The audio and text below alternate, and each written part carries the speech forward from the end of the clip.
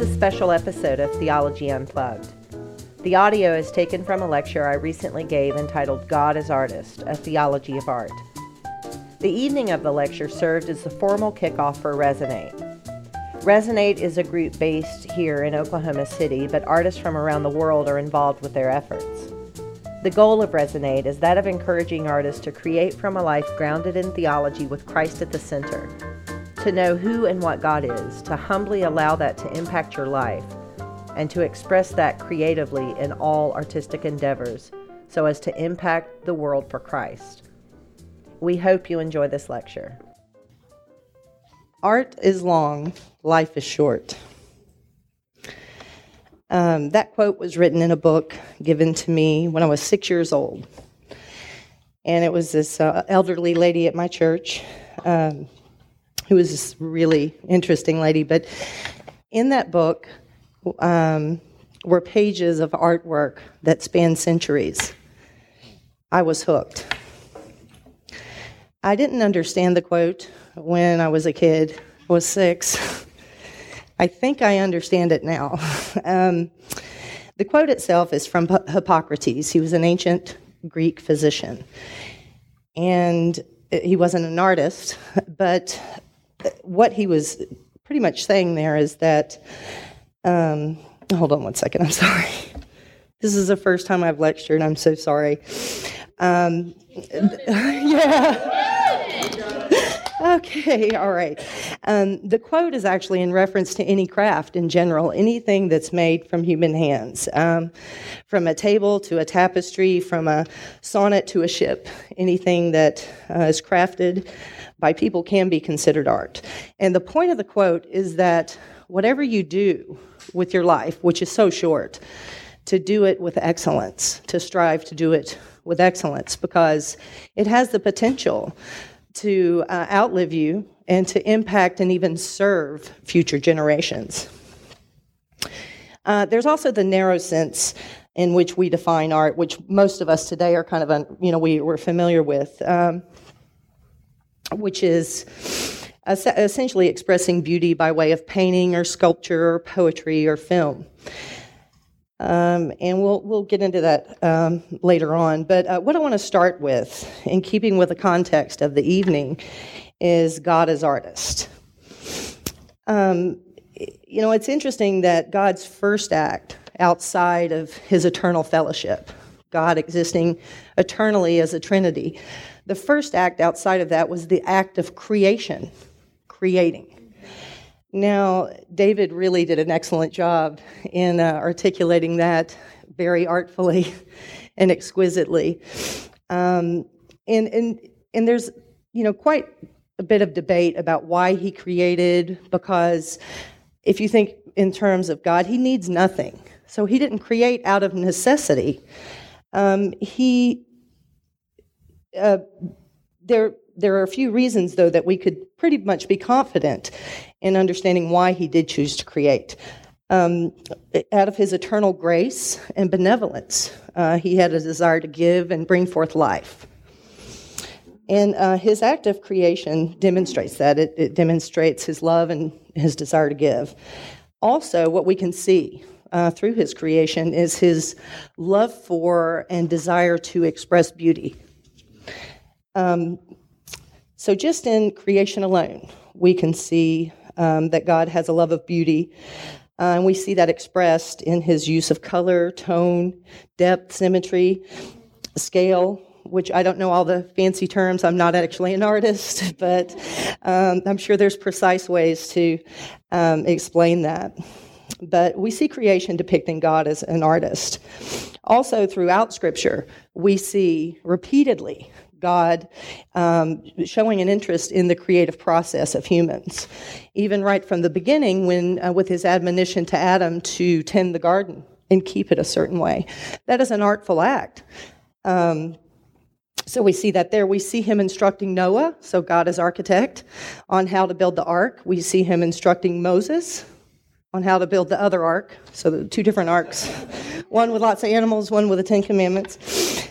We see him even taking interest in the construction of the temple and the tabernacle, and also all the art that was placed in there. He has a keen interest in that. We even see him as a costume designer, not to relegate the garments that the priest wore to costumes, but he was actively involved in the design of those things. And something that's really interesting to note is that he employed things from nature, and he allowed those things to be used on these garments. Which, as a side note, there's some who would say if you're a Christian and you create, you should only do things or be inspired from the sacred. You shouldn't really, dabble with other things or represent other things, but that's not the case at all, because we see in Scripture where God is encouraging humans to create these things and make, ornate works of art. So anyway, we see the God in the Old Testament. All the examples I've given have been from the Old Testament, but to where he is creative and interested in the creative process. But also in the New Testament, by way of the incarnation, the second person of the Trinity, God the Son, became a man. And before he started his earthly ministry, he was a craftsman. He was a carpenter. He was a stone worker. I can imagine that it was pretty great work that he created. Was high quality Ethan Allen stuff. First century Palestine, Ethan Allen. But something also we see that during his ministry, Christ actually used art forms to teach. The parable is a form of drama, and he employed that to illustrate truths. And he also, he had a creative use of language, as we see is recorded in the Gospels. When he spoke, he employed hyperbole and metaphor and common idioms of his day. So he had a creative use of literary devices when he taught. And of course, we can look forward to when God will create again, when he creates a new heaven and the new earth. So from beginning to end, we see how God is the ultimate creator. He's also the ultimate appreciator and communicator of beauty. And I think the way that we can see this expressly is by way of his most unique creation, and that's humanity. The psalmist says that we are fearfully and wonderfully made, and indeed we are. Our chemical and biological makeup is astounding. The more we come to understand about how our bodies work, the more amazing it is to know that God's behind it all. Our bodies are marvelous machines, and just the human form in general is utterly beautiful. The Lord could have just simply left it at that, just with bodies. That's amazing enough, and certainly a call to worship and to show gratitude. But he went a step further, and in that he bestowed his very image upon us. So this is understood as the image of God, or to be fancy, the imago Dei. That's some Latin for you. Now, there's a lot of debate as to what this is, but we can certainly understand that the image of God is not less than our being rational moral agents. What that means is we can reason, God reasons. We can know we're moral, we know what's right from wrong, and God is the source of all that is right. And we have agency, or will. We can act on those two things. So we can know true things, or we can know things and true things, and we can know what is right and wrong, and we can act in accordance with it. Another element of God's image within us is our love of beauty, and our ability to express it through creative things. So the image of God within us can be understood as the ability to know what is true, what is good, and what is beautiful, and the ability to act on all three. Now, I believe these three things are inseparable. The ancients, the Greeks, called them the absolutes: truth, goodness, and beauty. And in that they're being absolute, it means that they're objective. They never change. They transcend time, space, culture. There's a commonality there throughout all humanity. And I think we can reflect on human history and see that it's evident. There, in our culture today, it's really hard to get down to that because it seems to be shifting. And but that's another lecture, possibly a podcast topic. But at any rate, so when we as humans create art, we're attempting to express those things, truth, goodness, and beauty. And this is any human, by the way. Any human that's attempting to create a work of art is expressing what they think is true, good, and beautiful. And they may not always get it right, because some people don't really know the truth wholly. They don't know the source of truth. They don't know the source of beauty, and they don't know the source of goodness, which we're in a different boat as Christians, but we'll talk about that shortly.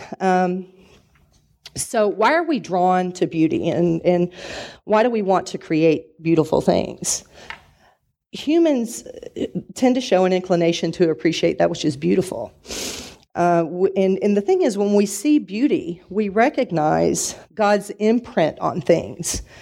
We see that. It's not him, but it is an arrow that points to him. And again, even if you're not a believer and don't know the true God of the universe, you have his image within you, and therefore you recognize his image at work. You recognize his image on things. And so that resonates within us. Now, again, some of humanity suppress this, that knowledge that God is the reason we love beauty, but he is the reason nonetheless, regardless if people acknowledge it. Another thing, an interesting thing, that we all kind of share when we recognize beautiful things or well-made things is that we recognize the imprint of humanity on these things as well. We're human and thus identify with humanly made things. We recognize the dignity of the person who made it. Francis Schaeffer calls this the mannishness of man, and I love that. I love Schaeffer. There may be other people who said it before him, but I really don't care. It's Schaeffer who said it, so that's what I'm going with. I love him. But we see in these madman things this mannishness of man, and we appreciate it for that because we recognize our own humanity in humanly made things. We create because God created us, and we bear his image, so we follow suit. We create to express our love and perception of that which is beautiful. And we create to express what is true. Our worldview comes through our work. What is good and what we think is right and what is beautiful. So I'll touch on that shortly about like when I address the 4 points that make good art. So what makes for good art? In Francis Schaeffer's book, Art in the Bible, which this is pretty much going to be, is based on this book. Everything that I'm talking about tonight is a tiny little book. It's an excellent primer for Christians to, better understand how to view the arts and appreciate the arts. And I highly recommend. It's not even, I think, $4 on Amazon. So yeah, it's a must-have. But in his book, he brings up very important points regarding how art can be understood. There's a few things that make for bad art. Art for art's sake. And that term is used a lot, and I hear it overused, and I often hear it used in ways that I think that it's like that word you keep using. I do not think it means what you think it means. I hear it used wrongly. But really, the best way to understand art for art's sake is that it's just there, and that's it. It's just created for that purpose, just to be there. And it doesn't really say anything. It just is. Now, there's reasons for that. There's philosophical movements, paradigm shifts, and thoughts that I'm not even going to get into. That's a Resonate topic as to why this notion of art for art's sake has arisen. But just know that it's bad, all right? And if you disagree, we'll talk about it later. All right. Also, using art as merely a message or a vehicle for a message. Christians and non-Christians alike, they've held this view and made this mistake. And the thing is, it just reduces art to merely an intellectual statement. Keeping in mind the three components, these things can't, truth, goodness, and beauty, you can't separate them. And when you try to, it just goes haywire. Now, a proper view of art, what I think makes good art, it's a worldview that is expressed beautifully with skill, integrity, intelligence, and relevance. And this ties into the 4 points found in Schaeffer's book, Art in the Bible. The 4 points are technical excellence, validity, intellectual content, integration of content, and vehicle. So with technical excellence, that is demonstrated in color, form, balance, texture, the turn of a phrase, the angle of a lens, the manner in which a director even shoots a scene. We can discern technical excellence in such things. And there is I do believe we can objectively discern these things. We can recognize excellence and appreciate it without embracing the worldview of the artist. So that means Christians, we can recognize things that the world puts out. And if it has that technical excellence, if an artist has chops, we need to give them props. That's some chops. David, it's catching. Even if we're disagreeing with what they're saying, because listen, man must be treated fairly, and that's the thing. We, as Christians, it's a virtuous thing to treat men fairly, to treat fellow humans fairly, and not to automatically dismiss their abilities, dismiss their self-expression because we're in disagreement with it. We still need to recognize their dignity as fellow image bearers. Yeah. Now, the second point is validity. And this is to do with whether or not an artist is honest to himself or his worldview. Above all, to thy own self be true. I had to sneak in some Shakespeare, brother, didn't I? Don't do what you do just for acceptance. Don't play to the critics. And this goes for everyone. Don't. Well, hope they like me. What was that? The chorus line that stupid song's from. Sorry for anyone that likes chorus line. I'm sure I recognize the dignity of the people that made that, but that sucks. All right. But anyway, don't do what. Another thing is, you don't do what you do merely for money. Okay, you don't let your sole motivation be a bottom line. And in doing that, don't confuse this with, say, if you are a graphic designer, you do a job that requires creativity and getting paid for it as doing it for money.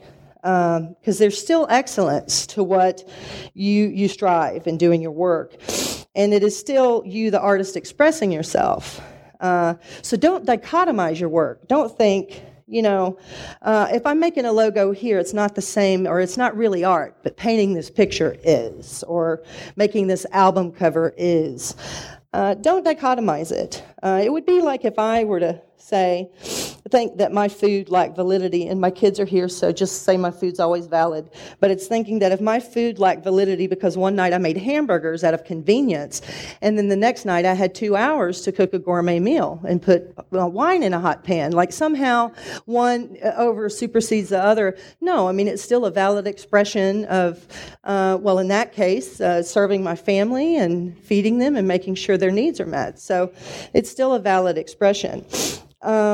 Finally, just to kind of walk away from validity, what we should take away, if you're playing to the critics for mere acceptance or solely doing it for a paycheck, then art lacks validity. So strive for validity. All right, the third point is intellectual content. And this is where the worldview of an artist comes into play. For the Christian, our worldview is under the authority of Scripture. That's just it. So when we create, we do so under that authority.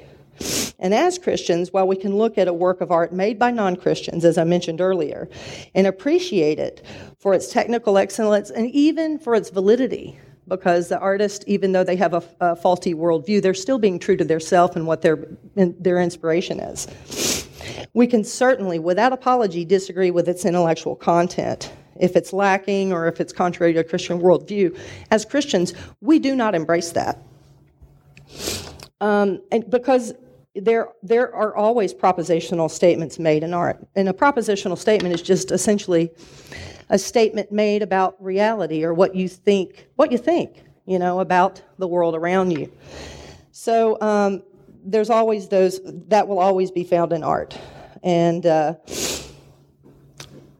so those propositions they speak could very well be false, but it doesn't mean that they're not attempting to say something that is true. So again, you just have to be mindful of that. Now, this is why Christians should be thoroughly grounded in a Christian worldview. And what this means is, and you guys brace yourself, studying theology, okay? And keep in mind that, that word it strikes terror in the hearts of people for some reason. but it shouldn't, because the whole point of theology is not merely to know things, but it's rather to know things about a person, about Jesus. And if you're grounded in the truths of Christ and the system with Him at the center, you will know Him more deeply, love Him more dearly, and serve Him more effectively. That's the purpose of theology, folks. Not to make you sound smart at dinner parties. So as Christians and artists, being grounded in Christ and a Christian worldview is paramount to the content that you will deliver. Now, how is the content delivered?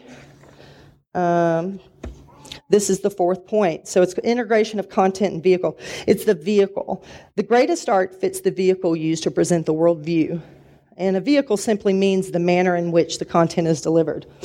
And this is where we can afford to be a little subjective with art. I prefer Matisse to Botticelli. Someone may think I'm crazy for that. I certainly respect the technical excellence of Botticelli, and I know it supersedes that of Matisse, but in terms of preference, I love Matisse. I just love his use of color, and I love him. Or, Daft Punk to the Carpenters. I'm going to listen to Daft Punk before I listen to Why Do Birds Suddenly, whatever that song is. So, but that's just my preference. So there's liberty in how you express yourself, and there's also liberty in what you prefer or what you're partial towards in terms of appreciation of art. Now, there's something to be mindful of, is that the vehicle should complement the content. So what exactly does that mean? You should want to create in a way that communicates to your given audience. Present things in a way that they will understand, and intentionally presenting confusing images or words for the sake of it is not art. And I don't know if any of you have been exposed to that type of art or that kind of film making or even those kind of images. It's frustrating and you feel like it's a waste of time. And there's a reason for that, because good art should communicate something, and it should be readily understood by those to whom it's communicated. For instance, if I had stood here this evening and if I were standing here right now presenting my lecture in Latin, none of you would be benefiting from it. Oh, you would. You know Latin. But and the only thing I would have done is demonstrated that I know Latin. But I don't know Latin. But if I did, and I did that, it would be of no use. I mean, some of you may think I was sophisticated. Some of you may think that I was a pompous ass. But to no one, unless they're Latin speakers here, none of you would have gotten a point that I've made. So you want to ensure your vehicle is something that's tangible. And it doesn't mean you can't be creative and try new things, but we'll get onto that in a little bit. Another thing to avoid is using a bullhorn as part of a vehicle. And what I mean is, if you've ever encountered art, that the artist, you can just tell, the filmmaker, you can tell they have an agenda, they have an axe to grind, and by God, everybody's going to know it. Everybody's going to know what this is. So you intentionally use your vehicle as a bullhorn. If you're a playwright, that would mean you kind of stand behind your characters metaphorically, shouting out your message. If you're a musician, you're force-feeding your audience your views. A good vehicle has the artist being not unlike God, in that they are ever present but never seen. So you want to avoid the bullhorn. And if an artist exhibits technical excellence and is striving to have integrity or validity, then they will allow for their worldview to come through organically without having to force it. And unfortunately, we see this a lot in Christian art, and just the bullhorn. And as a result, you end up with bad art. But this doesn't mean you should not boldly express that which is true. But keep in mind, you cannot let that be a sole motivation for your art. Otherwise, you're merely using it to push intellectual content. And ultimately, that's forsaking the other important elements of art. So earlier, I suggested that it's important to make your vehicle tangible. That should not be seen as a restriction to any of you guys as on being creative. And it doesn't mean that you have to craft your vehicle specifically for the critics, because you want to avoid doing that, because you don't want to lose your validity. But you do want what you're presenting to be understood. Keep in mind, art is fluid, it's ever-changing. And where's my water? Okay, there we go. So there's no need to fear being bold in how you express yourself. But don't think that just being bold for the sake of it somehow makes you more authentic. If you seek to be bold because you're looking for a new and intriguing way of expressing an idea, that should be commended. At any rate, as I said, art's ever-changing, and it's the artist's job to be mindful of that and even lead the charge in the changes. You may devise an entirely new vehicle to express an old idea, and that's something any good artist should aspire to. So we're almost done here. So why should Christians engage in art? Unfortunately, for the better part of the past few centuries, Christians have retreated from culture and have not engaged in the arts, or much of anything, really. And there's many reasons for that, but I don't know if any of them are legitimate. I really don't think they are. I don't think retreating from culture, getting into a shell, your own little Christian shell with all your little Christian friends and not going out there in the big bad world, I think that's a violation of a biblical mandate. Because there is the mandate for us as God's people to steward and have dominion over all of creation. This includes the realm of creativity. For that reason alone, we should engage in the arts.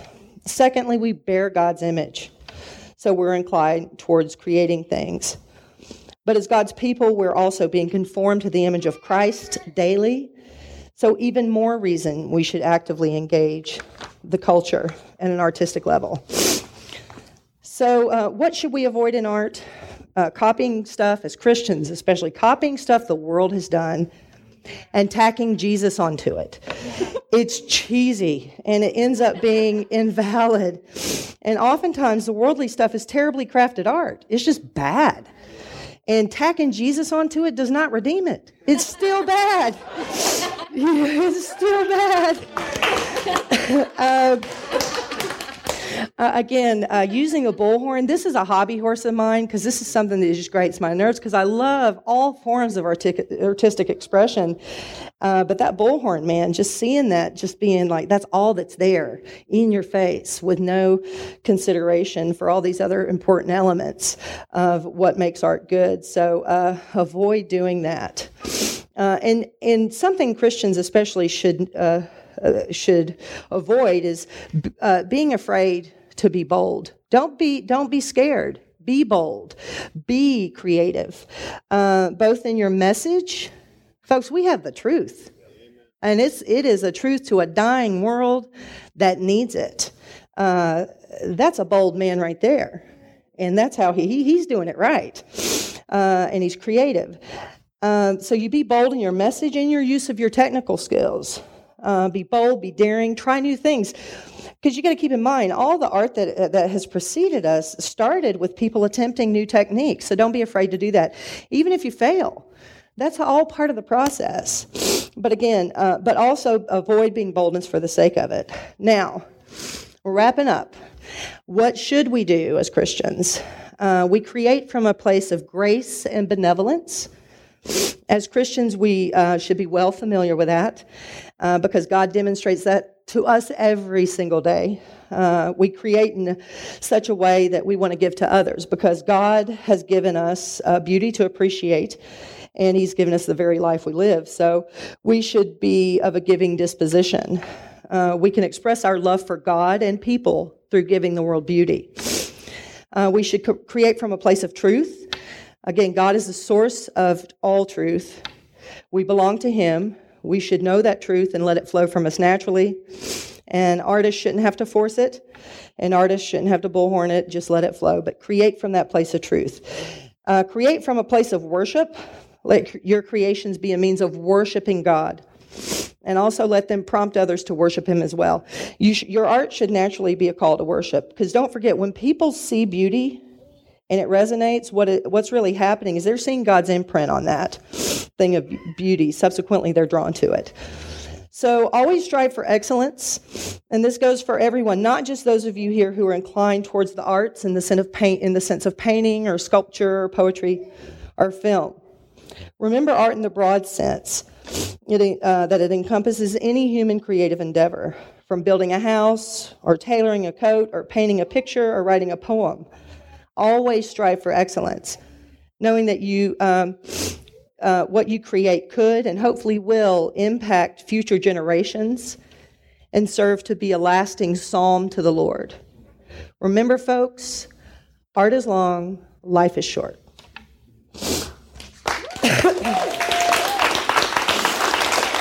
Thank you. Huh? Just when I thought I was getting away, she reminded me, does anyone have any questions?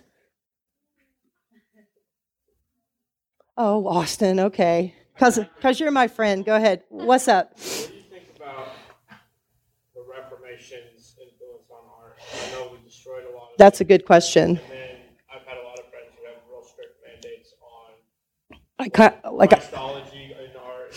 Iconoclasm, like the iconoclastic movements and things like that. That is a Second Amendment violation, and I'm not sure it's that clear. Well, yeah, right, because of graven. Oh, you're one of them Bibles wrapped in the flag type, right? Okay. You forfeited an answer, so I'm not answering. No, so anyway, seriously, that's a good question. I think that's what's called, essentially formally called the iconoclast movement. And there's been many of those, even before the Reformation, by the way. That has been something the church has been going back and forth on. And what he's asking is, how do you square, their views, meaning there should not be any kind of imagery of Jesus or any kind of things like that because it's a violation of graven images. I would say that my personal opinion on that is that it's not, especially if you're doing it in a sense, well, I don't know. It's a tough one, but I would just say that if it's an attempt to express that which is true and good and beautiful, I think that is sufficient grounds for it. And I think, too, because we see all throughout Scripture as well how God has encouraged people to create things. That's another aspect of that. But as far as the iconoclast movement, I don't know. I think you have to just live by your conscience on that. I don't think that it is a violation of the second commandment. I don't know if that's helpful, but I think it's a matter if you live by your conscience. Would you say that the Gospels themselves are artistic testaments of Christ? I definitely think they are. I think the entirety of Scripture is I don't think I answered your question fairly, though, fully. I would ask is, you think that part of the reason we have such a pushback against, our hesitancy to get into culture is because of the Reformation? Well, not necessarily the Reformation. It wasn't just all the reformers. There was a lot of debate on that, too, during the Reformation. It wasn't all. And then, you see it kind of die down, and then you see it crop up again with the Puritans, and then you see it die down. I mean, it's just a constant pendulum swing there. So, I mean, it's not like it has been a general consensus.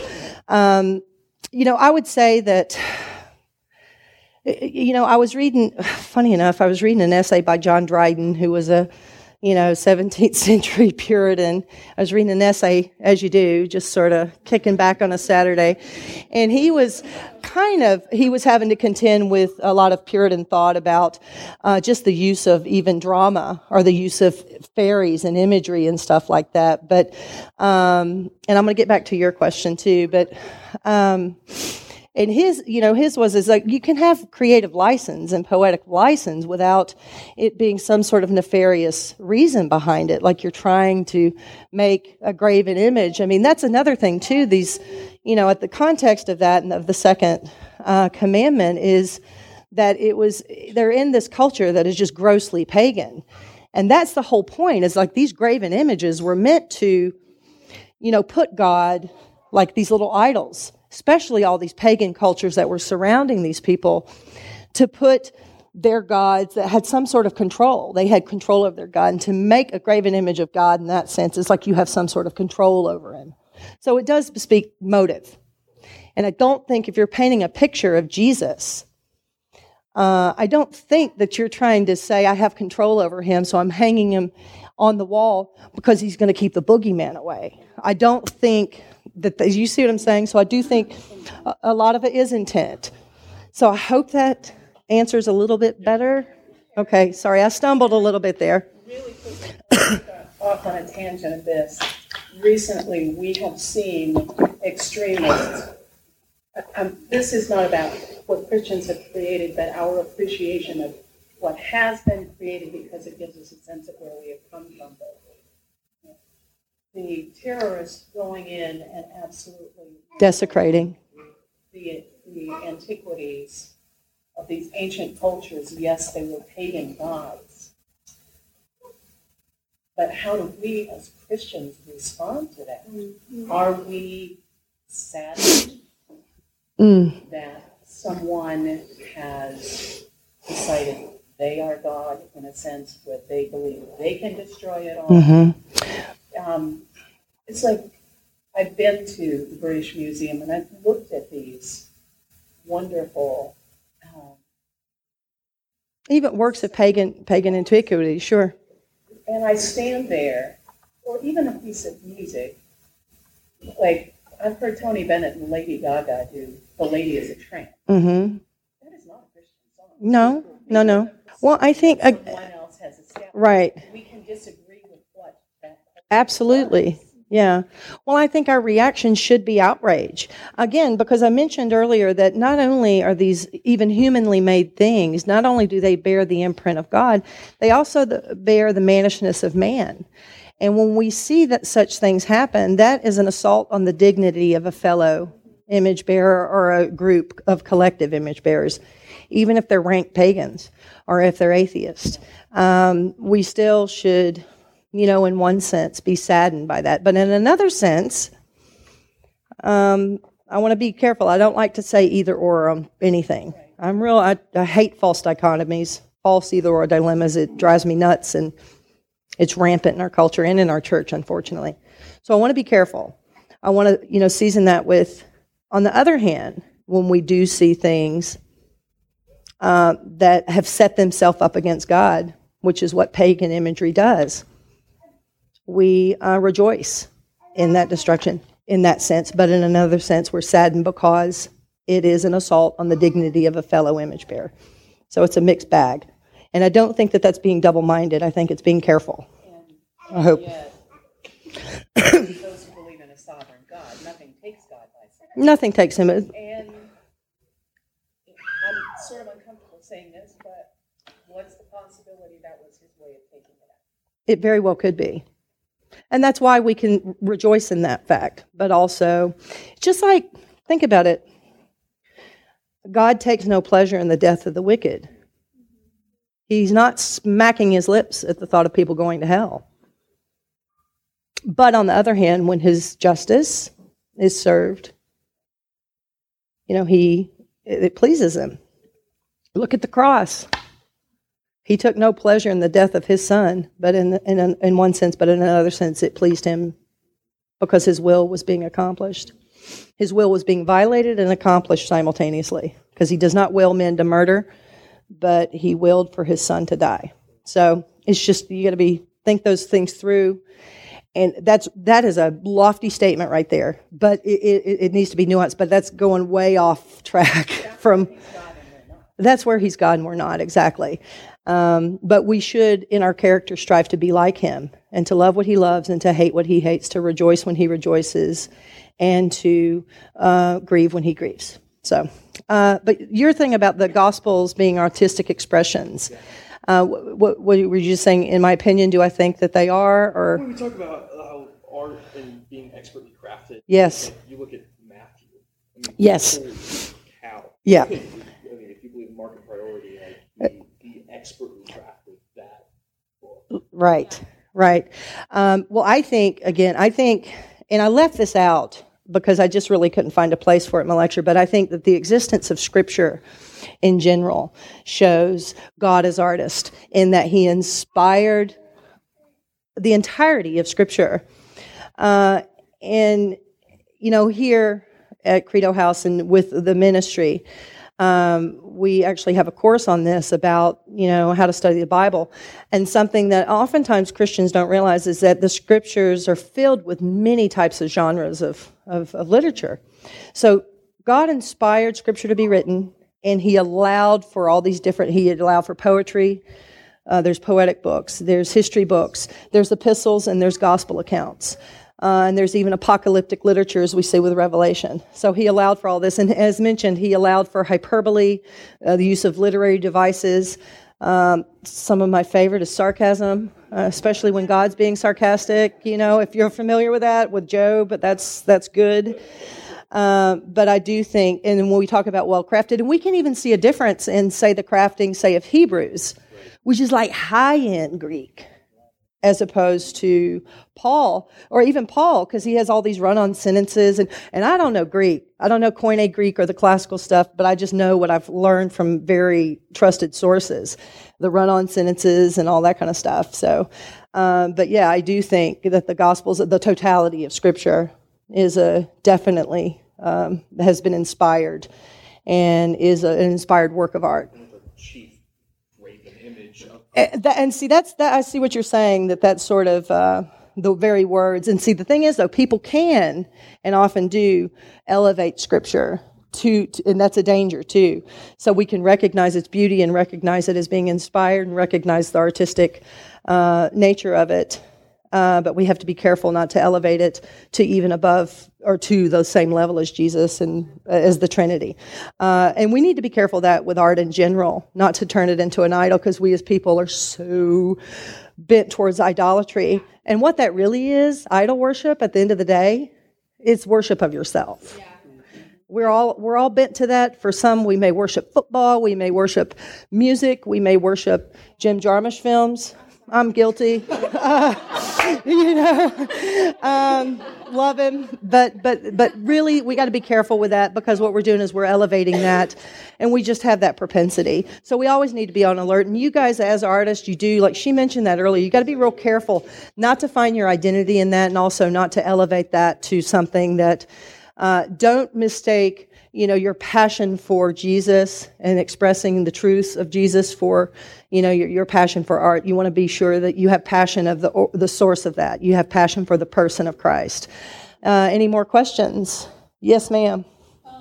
This one is kind of rambling, and to quote Michael Scott, sometimes I start a sentence and I don't know where it's going to end. That's all right. Kind of going off of idol worship, I noticed that a lot of artists, whether they be writers or musicians, poets, or painters, tend to focus a lot on melancholy and what is broken and sad in culture.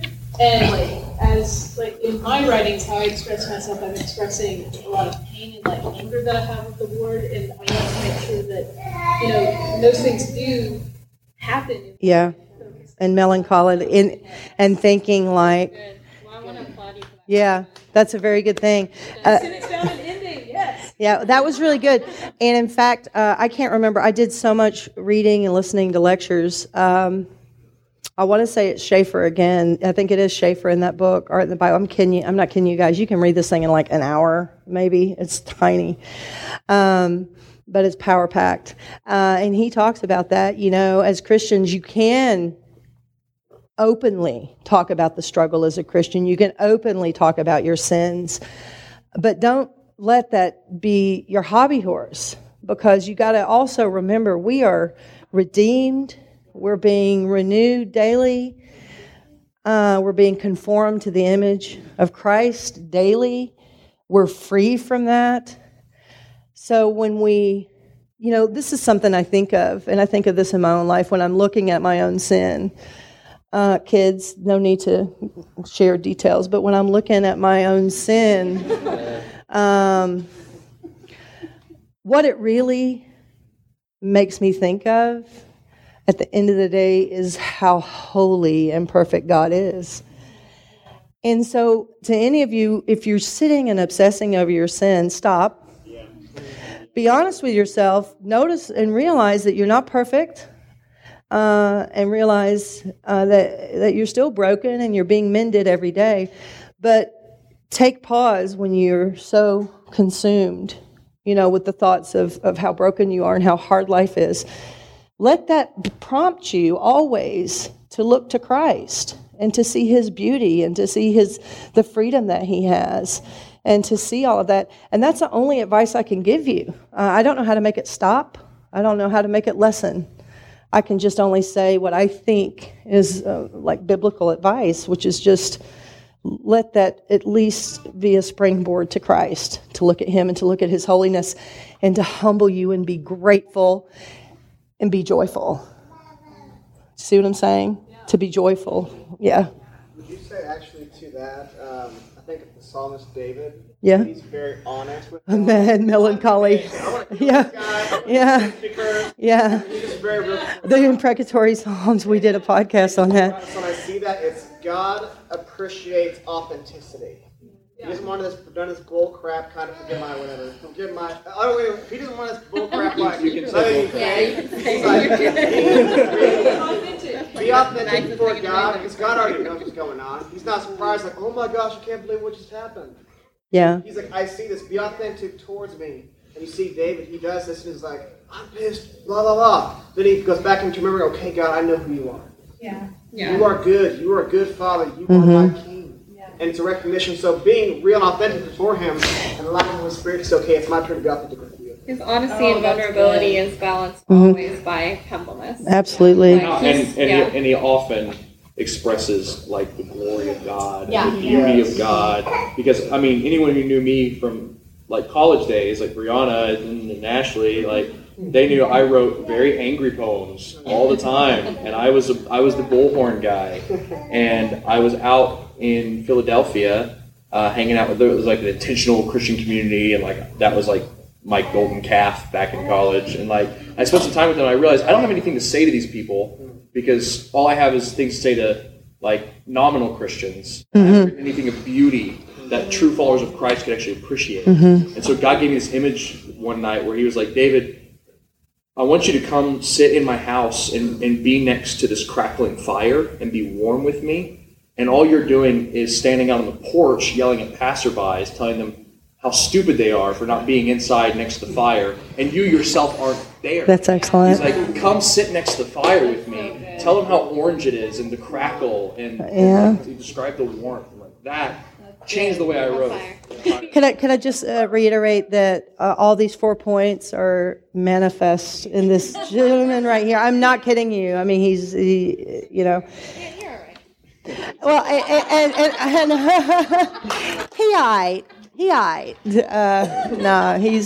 but seriously, I have such, and just standing there before, I was just bawling, of course, because just to hear the truth said so passionately and so with such beautiful words and the turn of a phrase, I mean, such technical excellence, such validity, such content.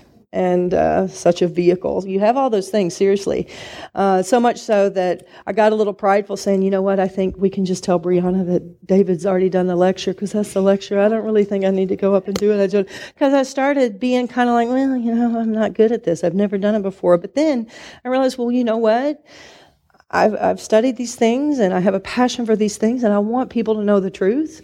So let me be used of the Lord. It was like immediately, it was like instantly, like humbled, like, Carrie, shut up. The Lord's like, come do it. And I looked at her, and I'm like, I need to do this. So, all right, thank you very much. Well, if that's it, thank you, everybody.